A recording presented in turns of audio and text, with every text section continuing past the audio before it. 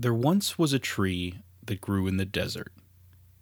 For 250 miles in every direction, it was the only tree that had managed to survive the blistering heat, swirling sandstorms, and bone-dry climate of the Tenere region of northeastern Niger.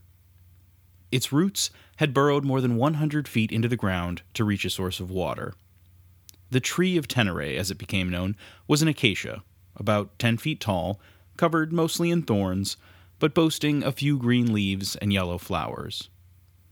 The tree was so improbably isolated that it came to be revered by desert travelers.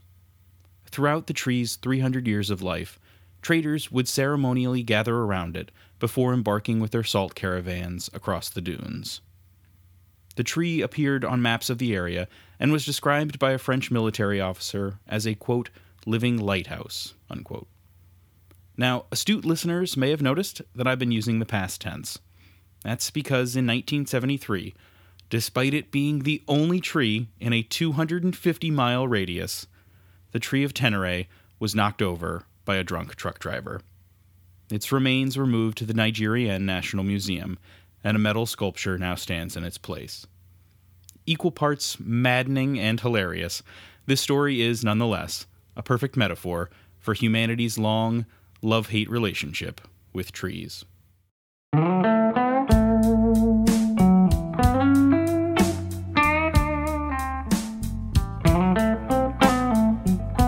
Hi, I'm Nate Hinchy, and this is Cool Shit, the podcast. This is a show about interesting topics from science, history, the arts, and more. In other words, if it fascinates me, I'm going to talk about it. I know that the world can sometimes seem like an awfully depressing place, but trust me when I say, there's some pretty cool shit out there.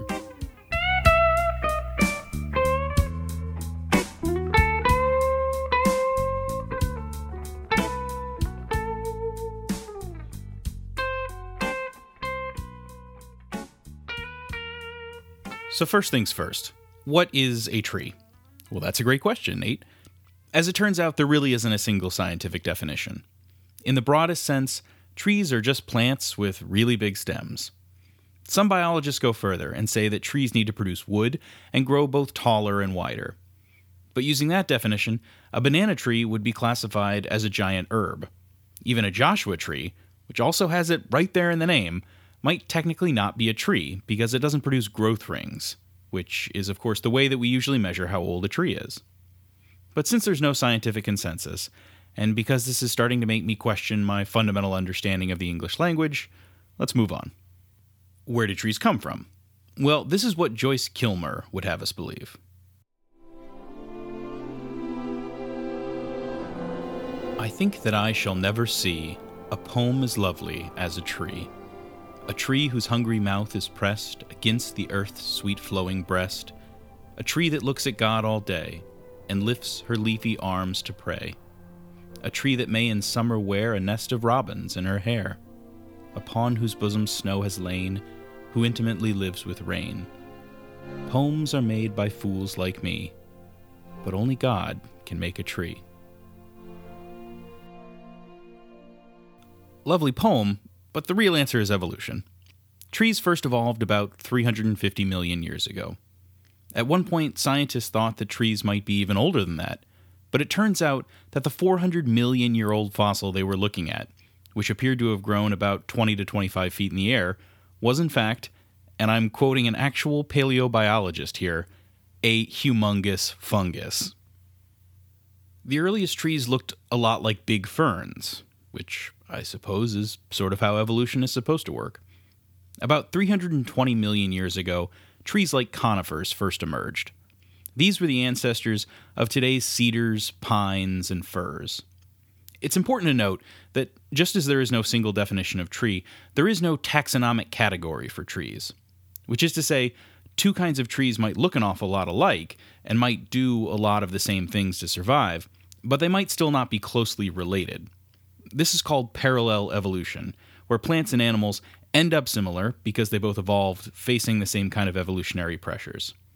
I would explain to you the difference between parallel and convergent evolution, but I couldn't figure it out. If anyone wants to write in and explain that to me, please use smaller words than the ones in the Wikipedia articles that I read.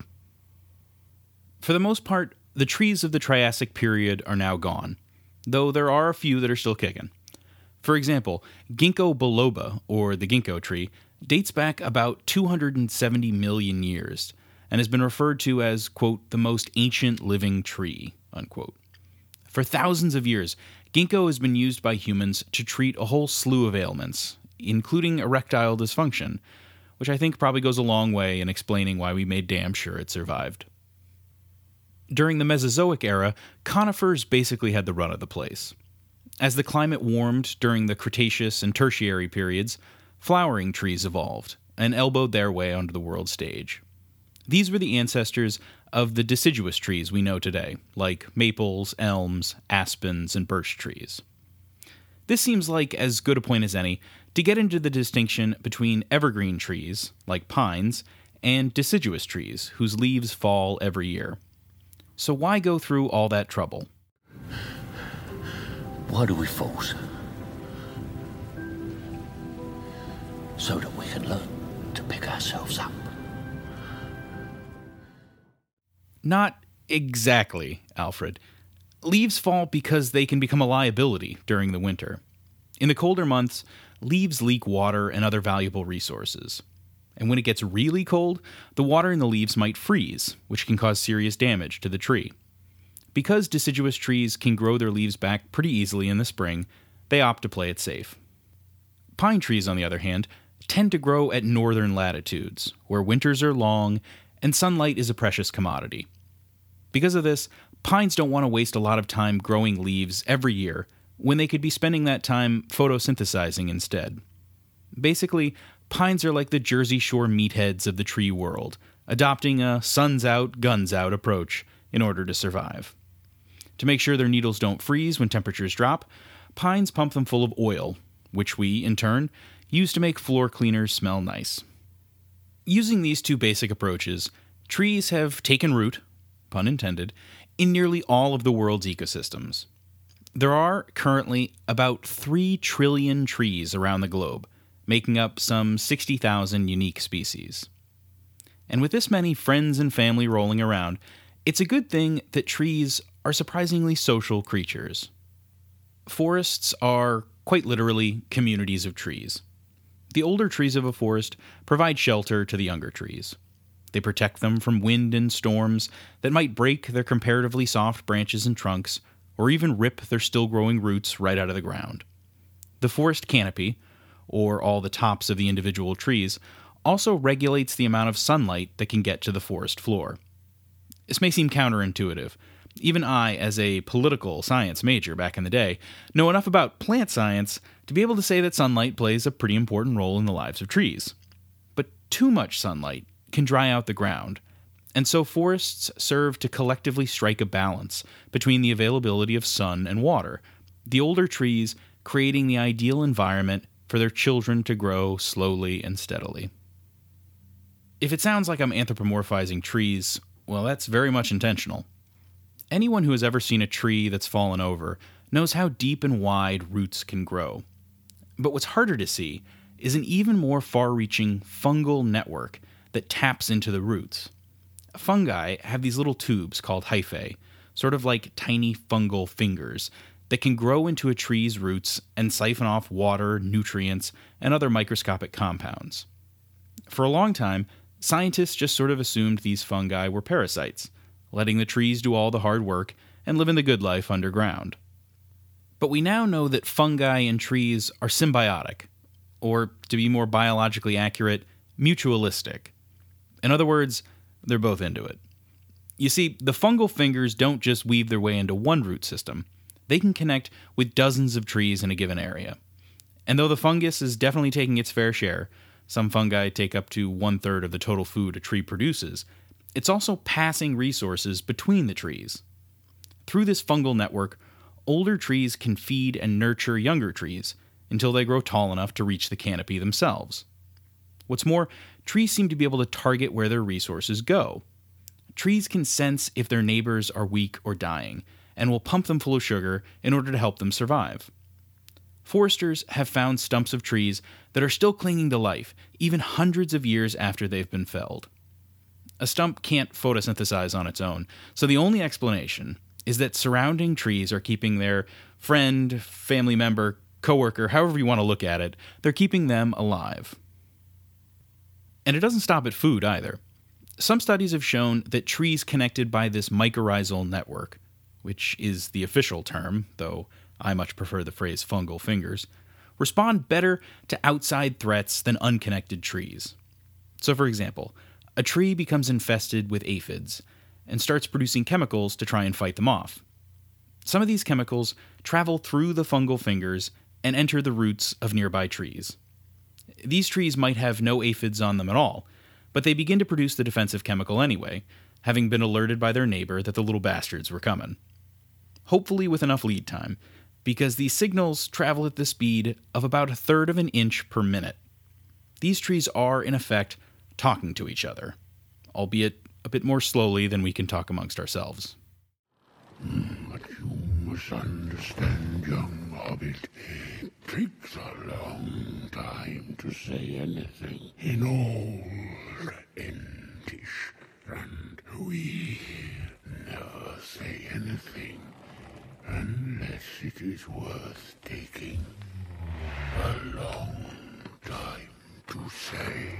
But before we romanticize tree socialism too much, let's just remember again that trees aren't doing this out of the goodness of their hearts. By saving a neighbor, a tree can help keep the forest strong. And when the forest is strong, individual trees have a better chance of survival. Plus, trees aren't just pumping their resources out into the world without regard for who's on the receiving end. Trees can recognize their own kin, and scientists have observed that trees form more fungal connections with their own offspring, send them more resources, and even draw back or redirect their roots in order to give younger trees more room to grow. Because of this, some scientists have come to call them mother trees, which admittedly sounds like something out of Fern Gully the Last Rainforest, but it also seems to be a pretty accurate description of what's really going on. As I mentioned before, things happen slowly in the woods. Trees can live a very long time. The oldest tree in the world is a bristlecone pine in California's White Mountains, appropriately named Methuselah. It has lived for over 5,000 years. To give you a sense of perspective, that was right around the time that writing was first invented in ancient Mesopotamia. Woolly mammoths were still strutting their stuff when this tree first sprouted. And while it's cheating a little bit, there are clonal tree colonies that are even older than that. Clonal colonies are basically a single tree that has made a bunch of copies of itself, all of which are connected by a single root system. And so while the original version of the tree might technically no longer be around, the colony is still making copies of itself. In Utah, there's a colony of 47,000 quaking aspen trees that are all connected to one another below ground and are all genetically identical. So by some definitions, this forest is actually a single organism that has spread itself out over 105 acres and weighs around 13 million pounds. The colony might be anywhere from 80,000 to 1 million years old. Again, to add some perspective, that range is the equivalent of older than the development of the bow and arrow on the low end, and slightly younger than the first human ancestors to leave Africa on the high end. Since we're already discussing big numbers, the tallest trees in the world are of course the redwoods, found in Northern California. They can easily reach a height of 300 feet, which is about as tall as the Statue of Liberty. The tallest tree in the world, a redwood called Hyperion, is 379.7 feet tall. Its exact location is kept a secret. As you know, there's got to be at least one asshole out there who would just want to screw it up for the rest of us. Anyway, while trees can live for thousands of years, given the right circumstances, it's the exception rather than the rule. Trees can die for any number of reasons. In fact, if something penetrates a tree's bark, which, because it's dead, is more like our fingernails than our skin, it can get to the cambium, the inner part of the tree that's actually alive. And once that happens, all bets are off. Whether because of a storm or an infestation of beetles, if the cambium is sufficiently disturbed or exposed, the tree dies. Still, death is just a part of life. So when a tree dies, the canopy opens. sunlight floods in. Younger trees that had been biding their time near the forest floor grow more rapidly. The strongest of these fill the hole in the canopy, begin photosynthesizing, and send resources down to their own offspring. A mother dies to let one of her children take her place. And so all the trees are connected in the great circle of life.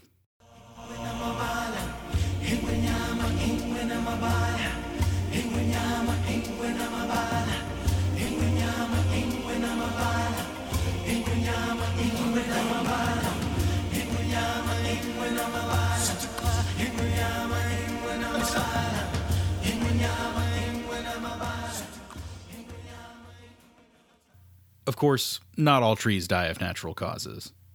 Like I said before, there are about 3 trillion trees in the world today. 12,000 years ago, scientists estimate there were about 6 trillion, and a lot of this decline can be attributed to us. After the rise of agriculture, humans began tearing down trees to make way for crops. And even when trees were already producing food, as is the case with fruit trees, nut trees, and trees like maples, whose sap we use to make syrup, we couldn't help but fiddle with them. For orchards and plantations, fewer trees spaced farther apart leads to better yields. But like I said, that's not necessarily how trees want to grow. Trees have also been used as fuel, dating back as far as the Neanderthals. Using wood to cook meat allowed our ancestors to up their caloric intake, which in turn helped them develop larger brains. We then used those brains to devise more ingenious ways of cutting down trees. And even with the advent of fossil fuels, wood remained a cheap and easy way to cook, keep warm, and stay safe. For those of us in the developed world, wood fires are more of a luxury than a necessity, but wood remains the primary source of fuel for millions around the globe. Quick tangent. If you're the kind of person who likes to build campfires, you probably already know that birch bark makes for excellent tinder. This is because birch trees tend to produce papery bark that has a very high oil content in order to ward off predators. I wish I could tell you that knowing that fact will help you build fires more easily, but that has certainly not been the case for me. Trees have also, since time immemorial, been used as lumber, allowing us to build houses, ships, furniture, and Jenga blocks. In the US alone, we use about 187 billion pounds of paper each year. That paper takes about 4 billion trees to produce, which represents about a quarter of all the trees cut down every year around the world. And even when we're not intentionally tearing them down, we still somehow manage to screw trees over. Earlier I mentioned that trees have developed some very cool defense mechanisms to protect themselves against natural predators. They can even call upon other species to help out. For example, elms and pines, after sensing that they are swarming with caterpillars that are looking to gobble up all of their leaves, will release a chemical into the air that attracts wasps. These wasps then lay their eggs inside of the caterpillars, and as the wasp larvae develop, they basically eat the caterpillar alive from the inside out.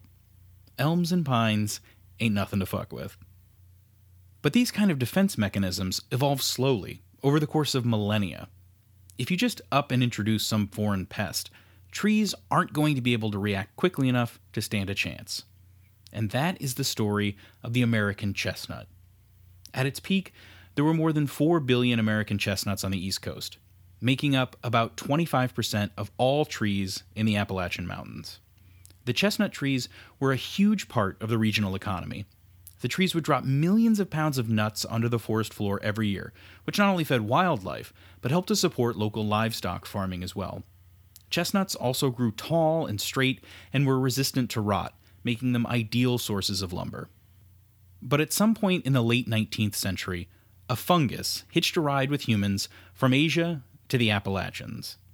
And as helpful as fungi have been to trees so far in this podcast, that is not always the case. What would come to be known as the chestnut blight was first reported in New York in 1904. The fungus ate its way through the tree's bark, all the way to the cambium, killing the tree. It didn't destroy the roots, but trees that had once reached heights of more than 100 feet were now reduced to sickly shrubs, no more than a couple feet tall. The blight spread like wildfire. American chestnuts had no defenses to fight back against the Asian fungus, and within a few decades, the American chestnut was functionally extinct. nearly all of the 4 billion trees were killed. Today, there are maybe 100 trees in the entire country that come anywhere close to rivaling the size of the pre-blight chestnuts. The economic and environmental toll of the blight was almost impossible to calculate. And I haven't even gotten started on human-sparked forest fires or the dozens of other ways we've conjured to destroy trees. Thankfully, we humans can also use our powers for good.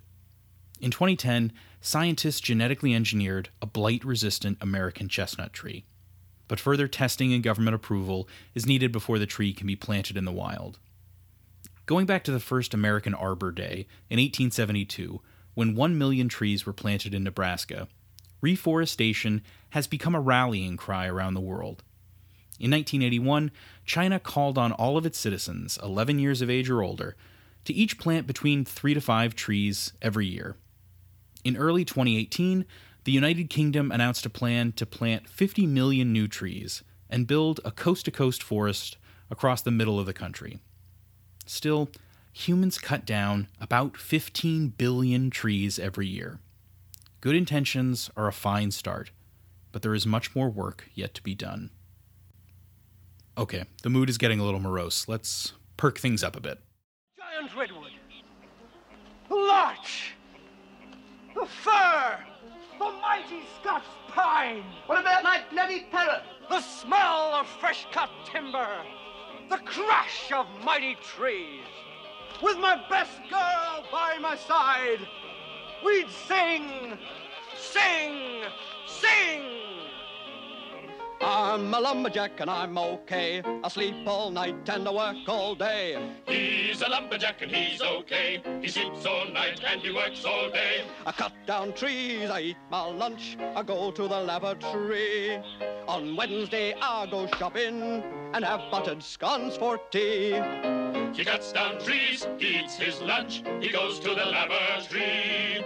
On Wednesday he goes shopping and has buttered scones for tea. He's a lumberjack and he's okay. He sleeps all night and he works all day. Because of how ancient, ubiquitous, and useful trees are, it should come as no surprise that they play a significant role in almost all of humanity's religions and mythologies. In the Abrahamic faiths, the tree of life, which may or may not also be the tree of the knowledge of good and evil, tempted Adam and Eve in the Garden of Eden and led to the fall of man. Of course, today, Christians decorate trees and put them up in their houses to celebrate the birth of their Savior, so at some point along the way, they must have decided to forgive and forget. The squashing of that beef likely happened as Christianity was expanding through Europe, and early Christians were looking for ways to warm quote-unquote pagans up to the idea of adopting a new religion. Trees play a big role in Germanic and Celtic myth. In fact, the word druid, which was used to describe Celtic religious leaders, might derive from the Celtic word for an oak grove, which is where the priests and shamans would conduct their rituals. There's also the idea of a world tree, which can be found in religions literally around the world, from Central America to Mongolia. The world tree, or axis mundi, is said to connect heaven and earth, and is the point around which all existence revolves. In Norse mythology, the world tree is called Yggdrasil, a massive ash tree that connects the 9 spiritual and terrestrial worlds in Norse cosmology. Legend has it that Odin, chief of the Norse gods, sacrificed himself on Yggdrasil in order to peer into the underworld and gain ancient knowledge. In Arabian folklore, jinn, the spirits we've anglicized into genies, live in sacred trees. An Iroquois legend tells the story of the Great Peacemaker, who united 5 warring tribes into a single powerful confederacy by asking tribal leaders to bury their weapons underneath a white pine that came to be known as the Tree of Peace. A tribe in West Africa plants a tree whenever a child is born. If the tree grows slowly, it's considered an omen of bad health. When the tree flowers, it's time for the child to be married. The Buddha attained enlightenment beneath the shade of a fig tree, and a descendant of that tree, called the Bodh Gaya, is an important place of pilgrimage for Buddhists even today. The award for weirdest tree myth, though, has to go to the Egyptians. The Tale of Two Brothers, written around 1200 BC, tells the story of, you guessed it, 2 brothers, one of whom is not once, but twice turned into a sacred tree. I'll spare you all the details, but the highlights of the story include one of the brothers chopping off his genitalia and feeding them to a catfish, and a splinter from one of the brother trees ending up in a woman's mouth and impregnating her. Which is an unorthodox way of fathering children, I'll grant you, but when a catfish has your junk, you gotta improvise. Just like mythology, popular culture is riddled with trees. There are the planet-destroying baobabs in The Little Prince, the truffula trees from the Lorax, the white tree of Gondor from Lord of the Rings, not to mention Treebeard and the rest of the Ents. There's the Whomping Willow from Harry Potter, the Keebler Elf tree, Groot from Guardians of the Galaxy, and of course, the famous Springfield lemon tree. The town of Springfield was born on that day. And to mark that sweet moment, our people planted this lemon tree. Lemons being the sweetest fruit available at the time. But the most famous tree in popular culture, if you're asking me at least, is Shel Silverstein's The Giving Tree. The poem is a little too long to go through in its entirety, and since I'm sure you all know the basic gist already, I'll just read the last part. And after a long time, the boy came back again. "I am sorry, boy," said the tree, "but I have nothing left to give you. My apples are gone." "My teeth are too weak for apples," said the boy. "My branches are gone," said the tree. "You cannot swing on them. I am too old to swing on branches," said the boy. "My trunk is gone," said the tree. "You cannot climb. I am too tired to climb," said the boy. "I am sorry," sighed the tree.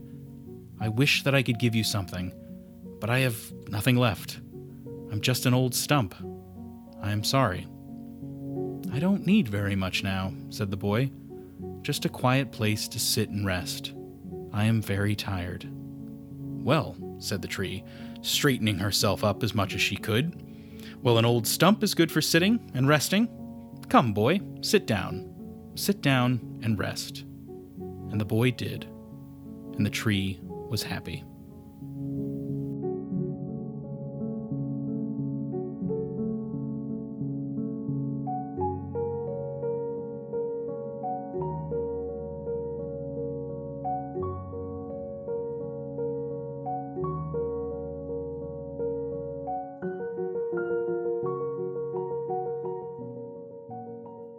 Now, there's apparently a lot of controversy on the internet about what the Giving Tree represents. Controversy on the internet. I know. I didn't believe it myself either. Some say it's a poem about motherhood, while others say it's the story of an abusive relationship. Some call it a religious allegory. Some people claim it's a warning, alternatively about the growing influence of the welfare state or the inhumanity of late-stage capitalism. I don't know how many of those interpretations are genuine and which are just clickbait articles, but in any event, if you're looking for my opinion, and I assume you are since you're still listening, it's a story about a tree. Trees give us so much: shelter, food, warmth, beauty, mystery, to say nothing of air, which is also pretty important. But what they have to offer is finite. We take from them mindlessly at our own peril. So sure, poems don't have to be read at face value. They probably shouldn't be. But if all Shel intended to do was remind us how awesome trees are and how essential it is that we cherish and care for them, well, in my mind, that'd still be some very cool shit.